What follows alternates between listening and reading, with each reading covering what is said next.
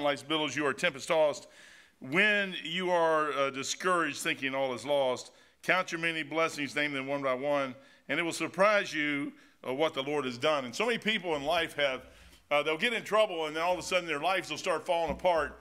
And the last thing they do is turn to God and say, Lord, stop. And so I sit there in the church, and I raise my hand, and he asked for some people to just tell the blessings, man. I said, hey, man, I got my wife, and I got my kids.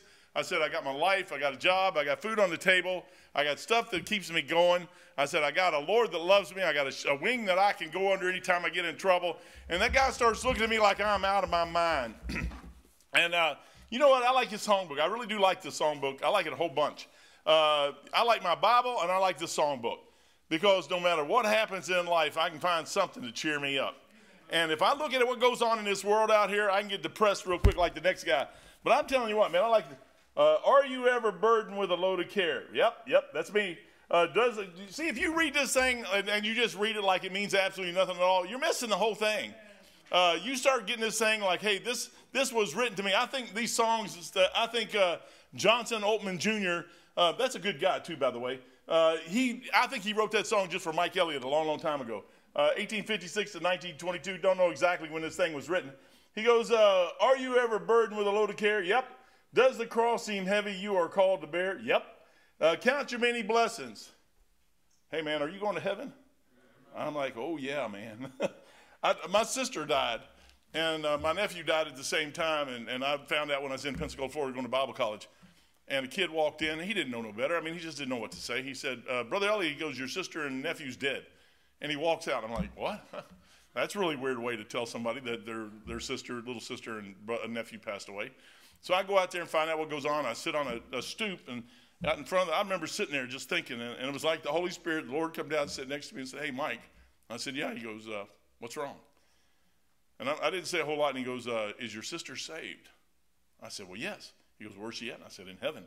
He said, okay. I said, man, she's gone. I said, Nick is in heaven. I said, they're up there with you right now. I said, that's where they're at. They're happy. They're having a good time. He goes, you don't have a thing to worry about. He said, what you need to do is go comfort your family. That's what you need to do. Don't worry about anything else. And I'm sitting there, people say, well, what kind of blessing is that? I got a God that when I'm hurting, he walks right next to me and says, hey, Mike, I'm going to walk right through this thing with you. I'm not going to take it away, but I'm going to walk through you with it. I'm going to walk with you through it. And I'm sitting there going, man, count your blessings. I got so many blessings if I started to now. Like they was talking about the ocean, if you ran the ocean dry, if it was ink, and you could run that thing dry of what God's done for us, you wouldn't have enough ink. If they could refill it, you couldn't refill it enough times to write the blessings that God, in eternity, you're going to see the things. And Andrew, I don't know where you're at. There you are. Andrew's going to preach at us tonight. Jerry's got the bell. So, man, that's it. And here. Maybe I should take this one, too, just in case. So we got two. If he gets a double, maybe he's in trouble. Quit now. I know that's Mike. You got the bell, but when am I supposed to stop? They didn't put this in the instruction manual. So we're going to be one of those types of churches. Okay. All right. HE or church? All right. These guys in the back, I do appreciate them. They have made this foolproof. Although I'm giving them a run for their money. Trying as hard as they can. Okay, if you could turn to, start out, if you have a King James Bible, we can begin there. If you don't have one of those, you're going to need to get one, because that's where I'm going to be at. And if you have a King James Bible, and you could, please turn to the book of Joshua, chapter number 17. Joshua number 17. And I'm going to hide this thing here so it doesn't get caught up.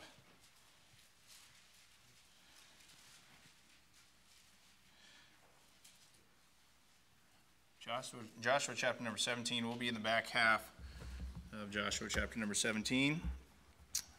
3 places I would like to go today. They all tie together. In the book of Joshua, and in the book of Numbers, and in the book of Judges. A story that you could kind of weave together in this part of the Bible that can hopefully be a help to us tonight. Not hopefully, it can be a help to us. The Bible can always be a help to anybody who is of willing mind and to anybody who is trying to get what they can to be able to deal with the things they have to deal with. In this day and age, the Bible can be a help to you if you want it to be. And the question is, how are you approaching the Bible? The Bible says here in Joshua chapter number 17, and we will start in verse 11, and Manasseh had in Issachar and in Asher Beth-shean and her towns, and Ibleam and her towns, and the inhabitants of Dor and her towns, and the inhabitants of Endor and her towns, and the inhabitants of Taanach and her towns, and the inhabitants of Megiddo and her towns, even 3 countries. Yet the children of Manasseh could not drive out the inhabitants of those cities, but the Canaanite would dwell in that land. Yet it came to pass, when the children of Israel were waxing strong, that they put the Canaanites to tribute, but did not utterly drive them out. And that would be a good place to stop for a message, and there are many messages that have been preached, ending on verse number 13. We're going to keep going. And the children of Joseph spake unto Joshua, saying, Why hast thou given me but one lot, one portion to inherit, seeing I am a great people, forasmuch as the Lord hath blessed me hitherto? And Joshua answered them, If thou be a great people, get thee up to the wood country, and cut down for thyself there in the land of the Perizzites and of the giants, if Mount Ephraim be too narrow for thee. And the children of Joseph said, The hill is not enough for us, and all the Canaanites that dwell in the land of the valley have chariots of iron, both they who are of Beth-shean and her towns, and they who are of the valley of Jezreel. And Joshua spake unto the house of Joseph, even unto Ephraim and Manasseh, saying, Thou art a great people, and hast great power. Thou shalt not have one lot only. But the mountain shall be thine, for it is a wood, and thou shalt cut it down, and the outgoings of it shall be thine, for thou shalt drive out the Canaanites, so they have iron chariots, and though they be strong. Brother Barry, could you go ahead and open us up in prayer tonight?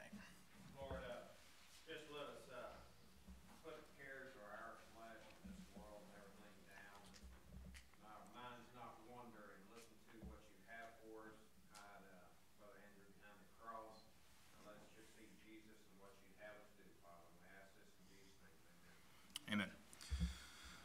That is the reading out of Joshua chapter number 17, as the children of Israel have begun to start conquering the land that God has given them. It had been 40 years, actually 45 years, since Moses had led them through the wilderness, and they started to then finally, because of their disobedience, they lost everybody with the exception of Joshua and Caleb. Those were the only 2 people that were continued and allowed to go into the land. Caleb says a little bit, I believe it's before this, he talks about he is 45 years old, so there was about at least 5 years of conquest before Caleb got most of the land that belonged to him. And he was 85 years old, and the Bible says that he said that he was of the same level of strength, he had the same power, he had the same will that he had when he was 85 years old going into the land to conquer the things that he had originally seen when he walked back in the land as a 40-year-old person, and he was maybe 45, maybe that's where the 85 came from, and he was in the land walking with the other 12, the other 11, total of 12 spies in the land, and he happened to be in the area where the giants were, and of course he saw that and looked at the giants and said, this is going to be a great thing that God is going to do when we get here. And Joshua had the same idea. This is going to be a great thing that God is going to do when we get here. Look at how big and look at how great these cities are. Look at how walled and fenced and everything is. Look at these chariots that they have, these iron chariots. Look at all these great people, the Anakims, the 3 sons of Anak, of the son of, I believe, Arnon, the giant, of whom eventually came Goliath. Goliath came from these people. Look at all these things that are in front of us and how great things God is going to do in this land when we finally walk in here. And much to his chagrin, when he came back after seeing everything and after having all the fruits of the land and all the great things that God had told them about, unbeknownst to them. They knew nothing about this land because they were slaves in the land of Egypt. They knew nothing of this great land, and here God had allowed them, these 12 people, these 12 individuals, to actually go and see the greatness of the land and to carry the fruits, and they were walking back with all these things, and 2 of the 12, I can only imagine the conversations, how awkward it must have been at the bonfires along the way back, where Joshua and Caleb are kind of over here talking about, well, hey, that was a pretty big city, but it's kind of in good land. I wouldn't mind having this mountain over here. And, they have a really nice river that comes through over here. And I wouldn't mind building my house here. And they're talking about all the different things that are going to happen when they get there. And it's just like, maybe it's going to be, maybe we can talk Moses into hey, can you get a hold of God? Can we just pack everybody up and head off? And maybe somehow there was a split, and there was the other 10. And they kind of were we're in their own little camp. I don't know what that conversation would be. I can imagine they had to have stayed together, but it's just really sad as an introduction to this message that somehow maybe even Joshua and Caleb were aware of the thoughts of these other 10 men when they were heading back to the land where Moses was. And they were starting to become aware that these guys were scared to death and did not share their views that God could, in fact, regardless of the size of the giants, regardless of the strength of the cities, and regardless of the impenetrability, it seemed, of the land, that God said and had said, we could do this, and we would do this, and we would do this, and I am looking at this, and this happened, and what he said there, and that happened. I'm looking what he said there, and that happened. And here we are in the land. And somehow we have now started to doubt that even though we are where God said, and all we have to do is just go in and possess it, we have now come up with reason number 4,698 why we can't do what God told us we need to do. I don't know if they were aware of the doubting that was going on in these other 10 men, but it's just sad that a guy like Joshua and a guy like Caleb, when they came back into the land, Caleb was the first one to speak out, and he says, let's go up and possess the land. And the other 10 stood up and said, there's giants there. We saw the sons of Anak there. We saw that the land is just like a land that's going to swallow you up. It's just like you go in and it figures out a way to kill you. There's lions and tigers and bears. And everything bad that they saw was overlooked by the fact that these 2 guys over here saw that God could do everything he said he was going to do. Joshua, of course, being the one who led the army against the Amalekites with an untrained army of slaves against a professional band of raiders, the Amalekites, with maybe nothing but a bunch of tools that they had just taken out of the hands of the Egyptians. Remember, they were used to harvesting, they were used to hammers, they were used to maybe scythes, they were used to tools to build brick, chisels. They were not used to the tools that the Egyptians were. The Egyptian army, the professional things that the Egyptian army had to go out to battle. But they did have one thing that the Amalekites didn't have, and that was God. And God allowed that initial test of the Amalekites to prove them, and to prove Joshua in particular. And so Joshua and Caleb give up a good report, and they say this is something that God can do based on what we've already seen God do, and based on the fact that we trust God to get us through here, and we want to go possess the land. And Caleb already had his land, he already had his mountain picked out, and he already had the hardest group of people that were going to be attacked in the whole area. He had already picked them out and said, this is mine. And we find that 40 years later, as we're now into the actual possession of the land, because the children of Israel, like many of us sometimes, we have the promises of God, and we, in fact, instead of following through on the things God tells us to do, we choose to wait 40 years before God gives us another opportunity. And that happened in anybody's life in here where God told you exactly what to do. He gave you examples. He gave you maybe a small example. Maybe Amalek was not Anak, but he allowed you to be victorious in what was an impossible situation for them. They were not professional soldiers. They did not have the ability to fight. They did not have the things that a professional army would need, especially given the fact that they had women and children and everything else a regular army is not going to have. You don't have the forces over there, excuse me, in Ukraine, the Russians that are coming down right now, they don't have a bunch of older folks and a bunch of kids and and all the luggage and wagons and everything. They don't have all that there. They're having a hard enough time, as you can tell if you watch the news in any way, shape, or form. They're having a hard enough time getting the tanks that they have into the areas where they're trying to do battle. Much less can you imagine if there was 40 million cars piled in there too. But God said, listen, you go up on the hill, Moses, Aaron and Hur, you do that, and I'll send you make Joshua over here. He'll be the guy running everything and doing the battle, and all you have to do is hold your hand up.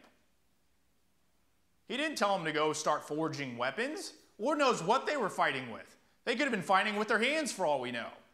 Or sticks. They had a lot of sheep. I know that. They were probably out there beating the Amalekites down with sticks. They didn't have all the stuff that would befit an army that you would expect to go take over and conquer. But they had God. And I don't know what in the world happened to the Amalekites. That would be one of those things I like to see replayed in heaven, where I see how dire the straits must have been for Israel and how awesome it would have been to watch the entire army change based on the position of a staff. And so all that occurs, and Joshua and Caleb, they have to go when they have to wander, and God says, listen, because you two did what was right, because you gave the right report, you are going to walk into the land feeling exactly the same as you did 40 years later. And so they start to possess the land, and Joshua goes in, he starts to fight. He starts to drive out the inhabitants of the land. Much the same as when you get saved, the first time you get saved, it's not the end of everything. I really wish, man, when you got saved, that was the end of the Christian life right there, and you get to go straight to heaven. You get saved, it's like you live as, some people live a really hard life, and it takes a miracle for God to save them, and other people, it's like, you're 6 years old. I was 6 years old when I realized that if I was to die that night, I would stand before God as a 6-year-old kid, and I would have to give an account of myself, and God would say, you knew you were supposed to get saved, and you knew that you were supposed to accept my son, and based on everything you saw that night, you chose to reject my son, and at 6 years old, I knew if I stood before God, I would get thrown straight into hell if I did not accept his son right there. If I did not make a decision. They say that, and it's important to make those types of decisions. If you're a young kid in here, under the sound of my voice, and your parents have been trying to train you and been telling you about Jesus, and maybe they didn't have the distractions that I had when I was a little, smaller kid. Maybe it'll take you to 7 or 8 years old, whatever the case may be, because you got so many distractions. But if you're a young kid in here and you have not come to the conclusion that Jesus Christ is my Savior, then you're in a dangerous position even as a young kid. And if you're an older person in here, and you've somehow managed to live your entire life without ever accepting Jesus Christ as your Savior, you're in a dangerous position. The roads of life out there are paved with thousands of flat squirrels who couldn't make a decision. Paved with them. They're out there, hundreds of thousands of flat squirrels out there. Probably more flat squirrels out there than there is asphalt at one point. So we find that they came over the land. It's like, kind of like salvation. It's the first step. You're right there. You cross over the river there, and you're in the land, and it's just everything's going to be great. Everything's going to be good. And first city is Jericho, one of the greatest of the ancient cities. And it was just a test. Hey, I had Amalek over here. I walked 40 years in the wilderness and all the foolishness that happened there, and I protected you. I just opened up the river for all of you who didn't see the Red Sea. We're just going to do the same thing with the Jordan River here. And I'm going to make a way so you can get into the land. But as soon as you get into the land, it's now time for you to fight. And one of the misconceptions, I think, that has messed up a lot of Christians, young Christians, is the assumption that as soon as you get saved, that everything now becomes easier. And there's not a reality that your salvation is basically your introduction into boot camp during an ongoing war. And your job is now, as a soldier, to start training and arming yourself to be able to handle the challenges that are going to come the day you accepted the Lord Jesus Christ as your Savior and beyond. As a good soldier. The Bible says here that we're talking about the situation that Manasseh has found itself in. And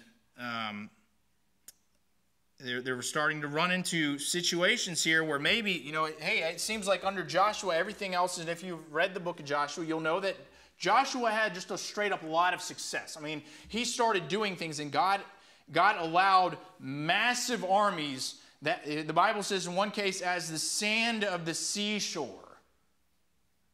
Like what God promised the nation of Israel would be like. There was an army at one point that was as the sand of the seashore combined together against Israel.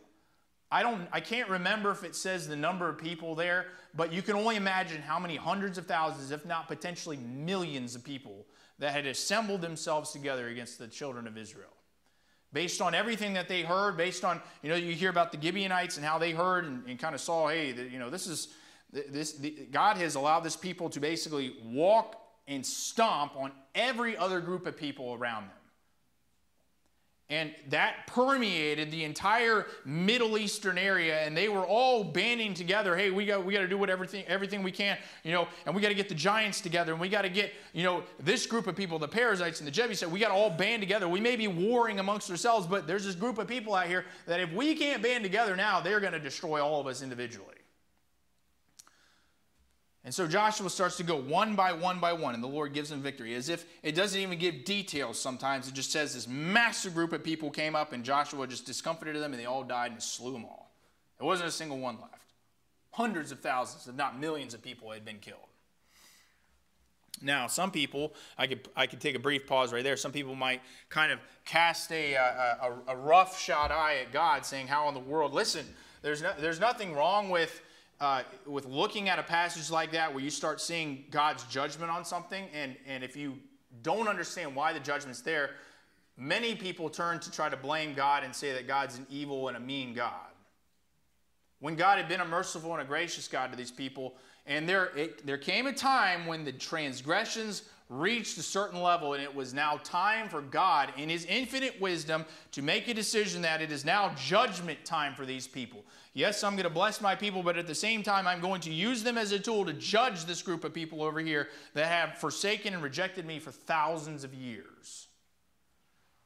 And God started to judge, and he used the children of Israel to judge. And they started going through defeating nation after nation. And groups of people fell. And it talks about Joshua went in and he discomfited the giants. He destroyed the children of Anak. And we find in another passage where they basically were isolated to Gath, Ashtaroth, and one other city, Gaza, I believe it was. And the groups of these giants, the groups of these people start to get smaller and smaller and smaller, and they're more isolated, they're remote, and they're now found on mountaintops, and they're found in random valleys, and they're found in a few scattered places along the sea. And then we start to get into this part of the Bible where God starts to back up a little bit. Just the immediate, all you have to do is just walk from there to there, and I'm just going to send hornets. I'm going to fire hornets, hailstones mingled with fire, and it's just going to drive them out. And he starts to back up a little bit and say, all right, you want the mountain. You want the mountain. You want this extra land. You say you need all this land, Ephraim. You get it and you cut it down. I blessed you this entire time. Joshua, Caleb, you already have your inheritance. We talk about, let's just kind of skip forward a little bit here to add some meat to the bones here. Chapter number 18. And the whole congregation of the children of Israel assembled together at Shiloh and set up the tabernacle of the congregation there, and the land was subdued before them. And there remained among the children of Israel 7 tribes, which had not received their inheritance. And Joshua said unto the children of Israel, how long are you slack to go to possess the land? So Caleb and the tribe of Judah, they'd already conquered the land they're supposed to conquer. Caleb already had his mountain. He went and he eliminated the sons of Anak. He drove them out. And I think if you read that chapter where it talks about Caleb's ventures, that 3 times in that chapter it says specifically that he wholly followed the Lord his God. 3 times. Listen, God, you said that I could have this mountain and I feel perfectly fine. I am strong. I'm fit, ready to go to war. And you said because I wholly followed you way back over here 40 years ago, that you would give me this mountain. And Hebron was the city. 3 times. And God said, you know what? You wholly followed me. Go in and I'll protect you. I'll give you everything you need to be successful there. So there's 7 groups of people that had yet to go in the land and possess. Like I said earlier, I was talking about the squirrel. These groups of people, these tribes, they should have, as soon as they started to see the God blessing the rest of the people, God blessing Caleb, God blessing Joshua, God blessing all the other armies that had been sent out in the various parts, why wouldn't they possess the land? Even though they were in the greater children of Israel and they had seen all the things that God had seen, sometimes just like the children of Israel, we find ourselves in a position where we see all kinds of things happen in other people's lives, and God starts to create victories in other people's lives, and still we don't move. I mentioned before, prior to the revival, that I believe that this revival was going to be a good revival. I knew it was going to be a good revival for me. I knew that. I had already prepared. I started preparing a long time ago. I wanted the revival to be something that would be a help to me. I wanted to show up prepared, have a right heart, so that way the things that God had put in Dr. Peacock's mind, his mouth, his notes, would be able to get into my heart and be a help. Help me to get farther. Help me to conquer more of my land. Help me to conquer more of my ground. But maybe there was somebody in here who came to the revival, and for whatever reason, that mountain that God told you need to conquer, you still have not moved towards that mountain.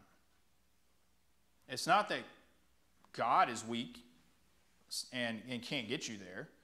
It's not that the mountain was never meant to be yours in the first place, or the valley. Sometimes valleys are a lot harder than mountains, personal experience. But maybe it's just because you have not moved. And God is not going to move sometimes unless you move. Sometimes he'll make a way. I mean, talk about some of the kids that were raised in church. God did a lot of things for me as a pastor's son to possibly prevent me, I would say, from getting into a lot of foolishness that I otherwise would have got into. That's Dr. Peacock's testimony. Part of it is if he would have been put in a position that some of the people, like let's say the people I see in the jail, if I was to be put in that position, Lord knows I may never get out of some of the challenges those guys ever face. And it was by God's grace that he allowed many other challenges and many other situations to be overcome in the lives of my parents, so that way I did not have to deal with things that I otherwise would have not been able to overcome. Or they would have dragged me down and kept me down for a lot longer. But all that aside, I still have mountaintops that I need to be, and you still have mountaintops that you need to be overcoming. And the question is, what excuse, like the children of Ephraim, what excuse, Christian, will you make for not going into the land and every part of the land, not just the few things that you've already gotten, but he said, man, I need more land. I need more space. I want it all. Why? Because God promised it to me. Anything God promised to me, I want to have. I want to have it all.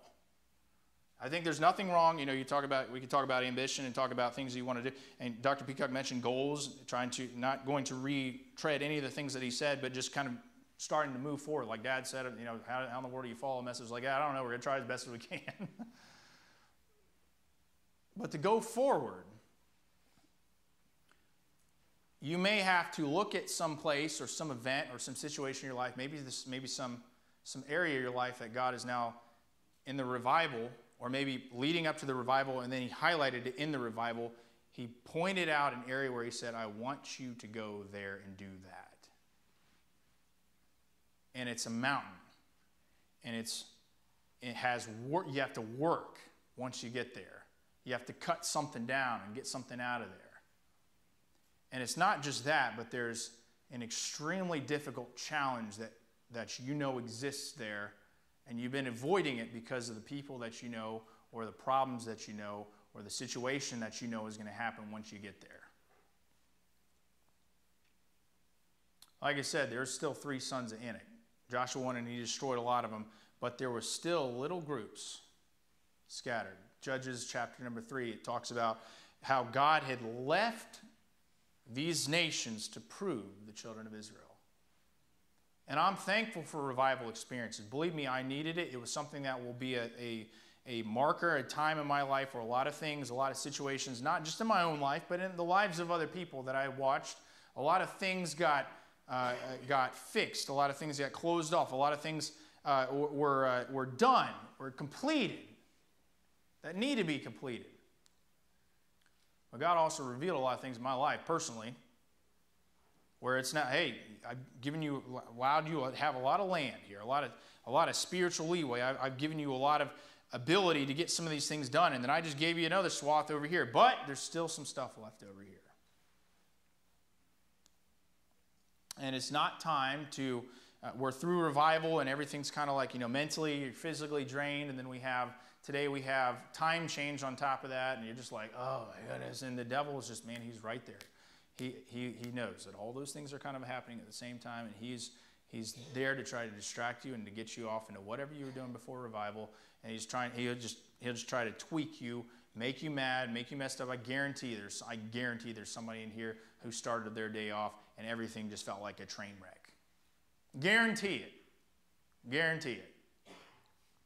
And the devil would like to just take you, and he would like to, as soon as you go up that mountain, he'd just discourage you just like those other 10 did. And you're getting ready, and you know that, hey, this is the last place we have to conquer here. And then we're done, and you go up there, and the only thing that you're thinking of is that those 10 bad reporters. That's just true fact. Most reporters, if you read the Bible, most reporters are bad. Okay? Yeah, 10 out of 12. Bad. So if you're watching the news, you already have your numbers for you. The percentages are terrible.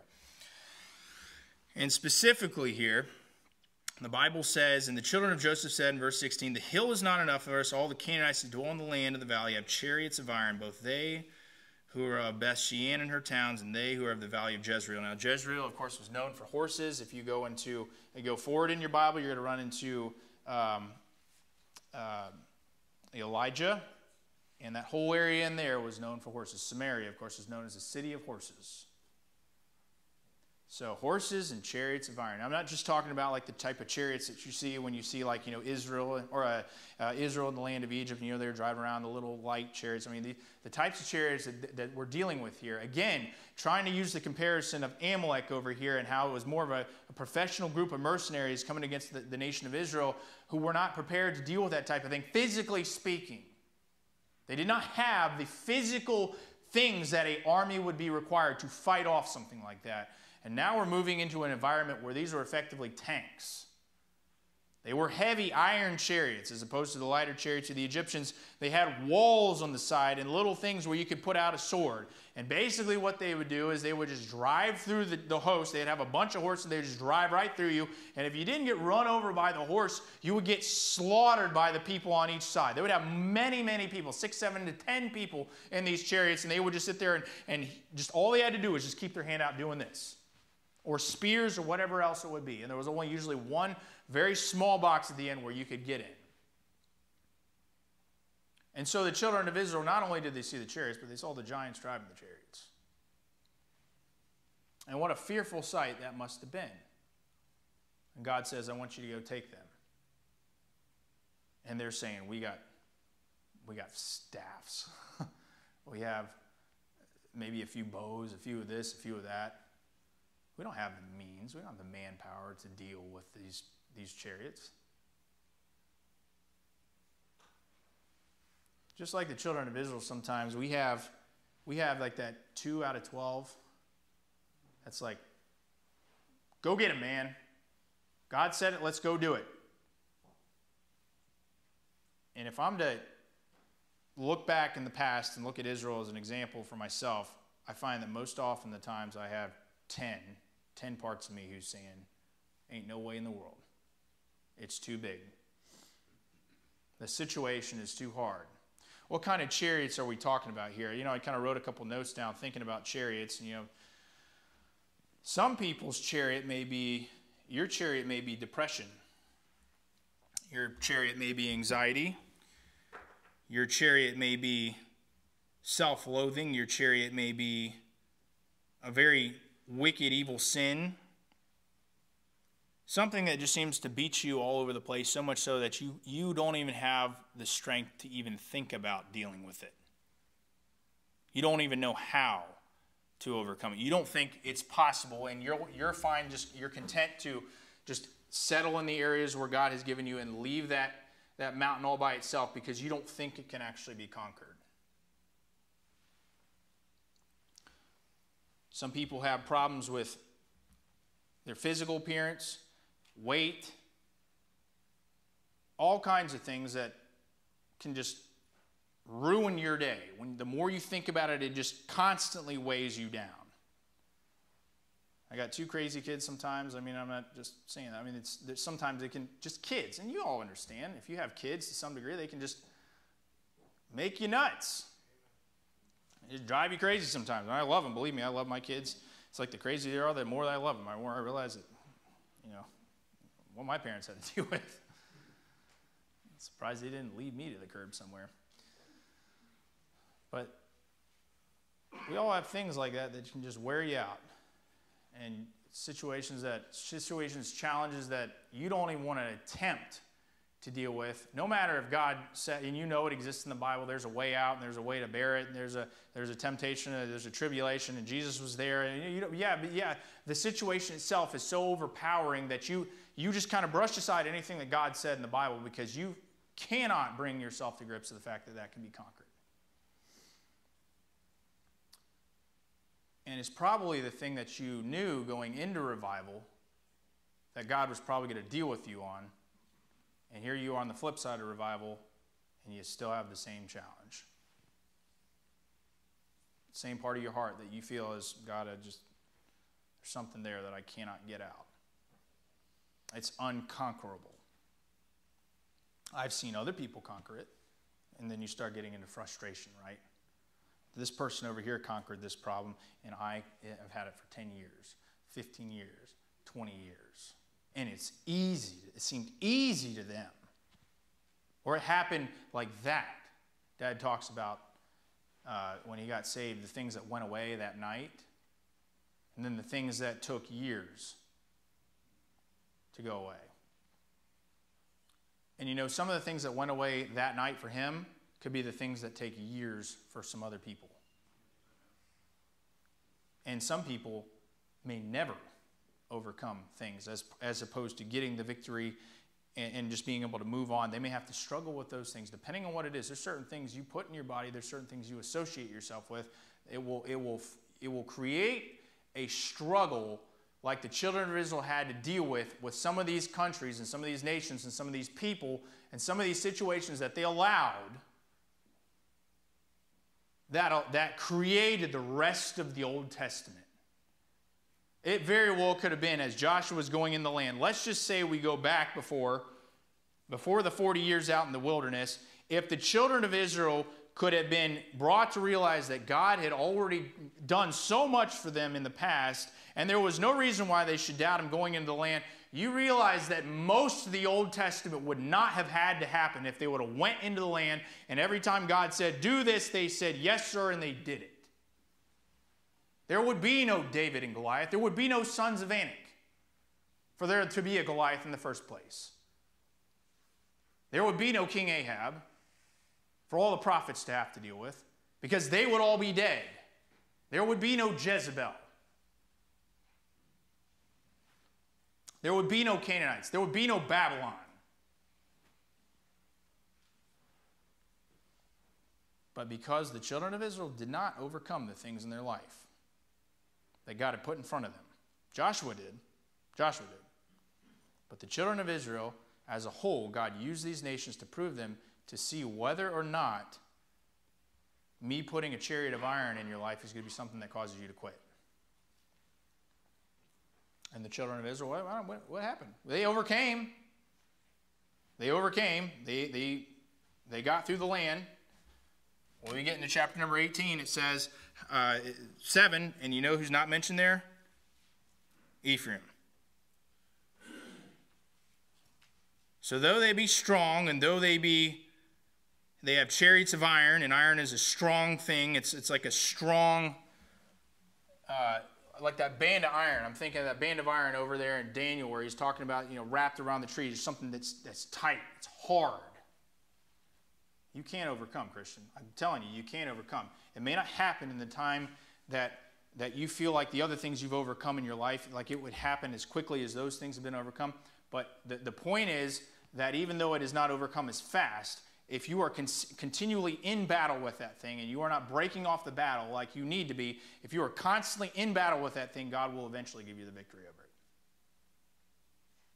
It may take 10 years, but at the 10-year mark, when you get that victory, it will feel like a greater victory than everything else you've done before. And that is worth it. It's worth it when you get into heaven, and just like Dad said this morning, gold, silver, precious stones, and you spent all this time fighting this one little thing, and you feel like you're going to get this one little precious stone, and God may give you the bulk of the things that you get in heaven over that one thing that you just decided to stick it out and toughen up over. And fight and do battle with it. The Bible says here that though they have chariots of iron, and though they be strong. I mentioned I was reading a message from an older preacher. His name was Charles Haddon Spurgeon. He preached this message back in the 1800s, and he had 3 points. Talk about these iron chariots. And his first point was they must be driven out. And he said, there's no excuse for you to give to your sin, for you to give to the problems that God put in your life, for you to give to the challenges that he expects you to overcome. There is no excuse that's acceptable before God for you to make for not dealing with that. Oftentimes, especially as Americans, we very quickly, and there's nothing honestly wrong about you making an excuse for somebody else's failures, but don't let you be the one who makes an excuse for your own failures, for your own sins to pervade in your life. I will give you leeway. It's our job as Christians to give each other leeway because we know that we're going to fail and we're going to fall all over the place. But don't you ever let the devil get you to the point where you start making excuses for your own wickedness in your life. They must be driven out. There's no excuse. There's no excuse for them not to be driven out. Yes, they're hard. Yes, they're chariots of iron. Yes, it's very different than the pushover armies that you had over here. But it is something that is equally important in God's eyes, and he expects you to drive it out of your life. Whatever the thing is in your heart, whatever the thing is in your marriage, whatever the thing is in your life that is unacceptable to God, that is preventing you from having having all of you, you must drive it out. Second point is, you can drive it out. And he pulled and he used the example of how God had gotten him to this point, and yes, it was a hard situation, but the fact that they were there in the land and not in the land of Egypt means that a lot of things that God said could happen had happened, and there was no reason to doubt God continuing the process. And oftentimes we have certain things happen, and it seems like we overcome certain situations very quickly, and we never look back on them, and it seems like it's something that you're just able to walk away from, and you're able to resolve it, and you move forward, and God gives you the victory, and it's just a quick thing, and you run right into the next thing, and it's like, this is gonna take time. This is a hard thing. It's not something that I think that is going to be an easy thing for me to get out of my life. For me, it's going to take some resisting. It's going to take some, and I mean, there's a reason why it says over in Joshua chapter 1, verse 8, it says, be strong in the Lord and the power of his might.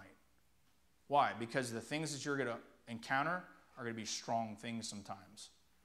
I kind of think that this is a perfect example of that, Ephesians chapter number 6, where it's talking about principalities and powers and rulers.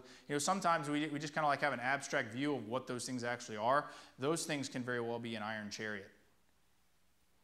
There's a reason he's telling you to arm yourself with stuff. He's a reason, and not just arm yourself, but go out and practice. Go out and try to fight things, man. I mean, just like this, me making a total fool of myself right now. This is not something that can occur in most churches. I know preachers that don't get to really preach until they've been handed a church. This is you know what this is right now for me personally? This is an ability to pull my sword out and hopefully not chop somebody's head off, but to learn how to wield my sword in an area that's not otherwise combat. So that way, some time out there when I run into an actual situation where I have to be prepared to deal with something, I hopefully have some experience that I can then use and apply to the situation.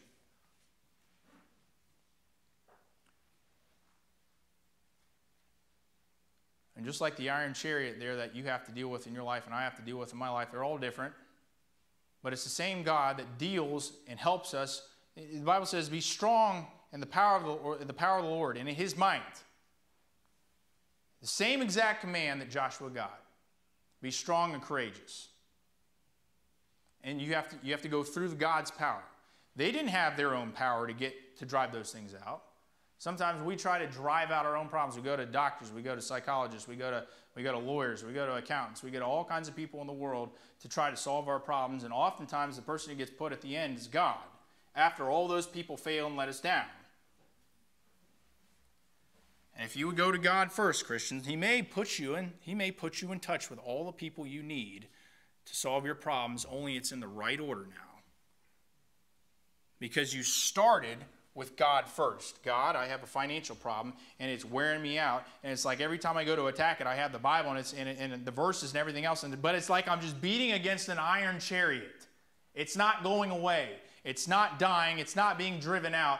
And I know, and I got enough sense reading my Bible, that if I don't drive this thing out and I don't get some of these cities destroyed, then there's going to be a guy called Sisera down the road, and he's going to come out of this city that's here in Beth-Shean. And if we don't drive him out now, my kids, my family, the people in this church in the future may have a problem because of something I didn't drive out of my own life. It's worth staying engaged in the battle against these things.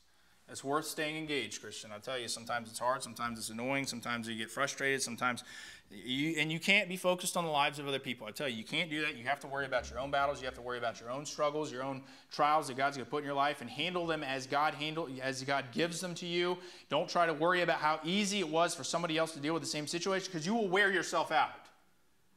And you will find yourself defeated before you even go to battle against some of these things that God's going to put in your path, because you think that God is somehow going to give you the same level of victory. And believe me, the other person may be looking at you saying, why did you let him be victorious over this thing? And why can't you let me be victorious over that thing? And that's one of those things where even the good things that happen, we compare ourselves. If you compare yourself, even the good things that happen in your life, you say, well, the good thing in my life could have been better, like this thing in somebody else's life. And God's like, I gave you the victory though, right? It took 3 times as long, but I gave you the victory. You stuck it out. You defeated it. Well, God, it didn't happen as fast as okay. And you end up in the same situation. You are now defeated, even sometimes in victory. They call it stealing. It's the cloud, the cloud, or the silver lining in the cloud, and you look for the cloud in every silver lining. Driving out iron chariots. And the Bible says here, but the mountain shall be thine for his wood, and thou shalt cut it down, and the outgoings of it shall be thine, for thou shalt drive out. Must be driven out. They can be driven out. And the Bible says here, for thou shalt drive out the Canaanites. And if you fight long enough, Christian, and you go in the name of the Lord, and you have the power that He has on your life, you will drive out the things that He expects you to drive out. You must, you can, you shall drive the Canaanites out. And maybe you have some Canaanites in your life that are left over from revival, maybe left over from revivals. Years and years and years. And it seems like you've gotten, God's blessed you with so much stuff. But as I read my Bible over and over again, it seems like every time in the book of Joshua, when I get to the end of a chapter, it talks about, but these people were left in the land, and they could not drive out this group, and they could not drive out that group. And that, Christian, man, that's in a sense much of America. We are content with getting to a certain point in our spiritual lives, in our walk, And it's like, God, I'm fine and I'm glad and I want to get to this point, and when I get there, I'm done. And I don't want to fight anymore. I want to, just like what a lot of preachers do, a lot of preachers in different denominations, they come to a certain point, well, I've spent my 20 years preaching, I want to retire. That's not the way that works. There is no retirement in the Christian life. You get to the end when you die. And you got to drive things out of your life. And I imagine when I get to my old age, there's probably all kinds of things and problems I'm going to have in my old age just based on some of the things I've seen in the lives of other people that I don't have a problem with right now. I was talking to Dr. Peacock. We were just shooting the breeze while he was sitting there waiting on his flight. And he was talking about a problem I have that's very similar to him. It's just not as advanced because he's older. And he had, if you remember back when he had that problem with his neck and it was causing him all kinds of problems, he said it was like a knife right in the middle of his back. And I'm starting to have some back problems because I've been bouncing around on mowers and trailers and trucks for the last 6 or 7 years. And I'm starting to, and I was telling him, this problem, and I feel like, there's a softball right back here, and it's, this problem right here is causing problems in my middle back, which is pushing this out of whack, and it's causing weakness in my abs, and it's pulling my spine forward like this, and just everything, just the way I sit, and then I'm sitting on my wallet all the time, all these different problems. And he's like, yeah, you know what, it took me 6 months. Like, but if you start working on it now, it may only take you a couple weeks of rehab to get your stuff done. Well, the older you get, it takes a lot longer to get some things driven out. But if you're willing to stick through the process, he said when he started, they laid him down and they did traction on his back, and they just pulled his back, had to stretch out his whole spine. He said twice a week or twice a day for 2 weeks. And the thing that stuck out to me most about the whole conversation is I was like, okay, what, you're talking a couple of days before you really start, seeing relief. He said after 1 month, I went and I talked to the guy and I said, this is not doing anything for me. And I'm thinking, oh gosh, man, 1 month. Like, I can barely do this consistently for a couple of days before I just get, the relief isn't there. The back still hurts. The neck still hurts. The kid's jumping on my back. They're happy. They want to play. They want to ride around on daddy's back, and everything hurts. And there's no relief. And God, I've been foam rolling, and I've been doing this, and I've been doing that, and I do it 3 times a day, and it's been 3 weeks and no relief. And he's like, yeah, 1 month, I feel like nothing was even happening. And the guy said, you just stick it out, man. You just stick it out. I told you 6 months. And he said, in 6 months, he's like, after that point happened, he's like, stuff started to get stretched out. It ended up, certain bones started to get moved in the right position, and he's like, it just took time, but he's like, I haven't had any problems since that was relieved. Like 6 months of treatment, he said, it's gone, and I haven't had any problems since. Most of us, we have even physical problems like that. Most people, just surgery, Lord, surgery.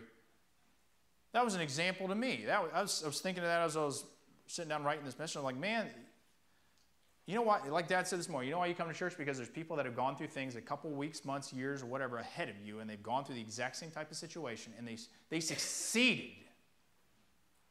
And they're looking back saying, I did this, I had the same exact problem, did this, and this, did what the guy told me to do, and here I am, 6 months pain-free, and I succeeded over a problem where nobody else, all these other people said it was an impossible situation.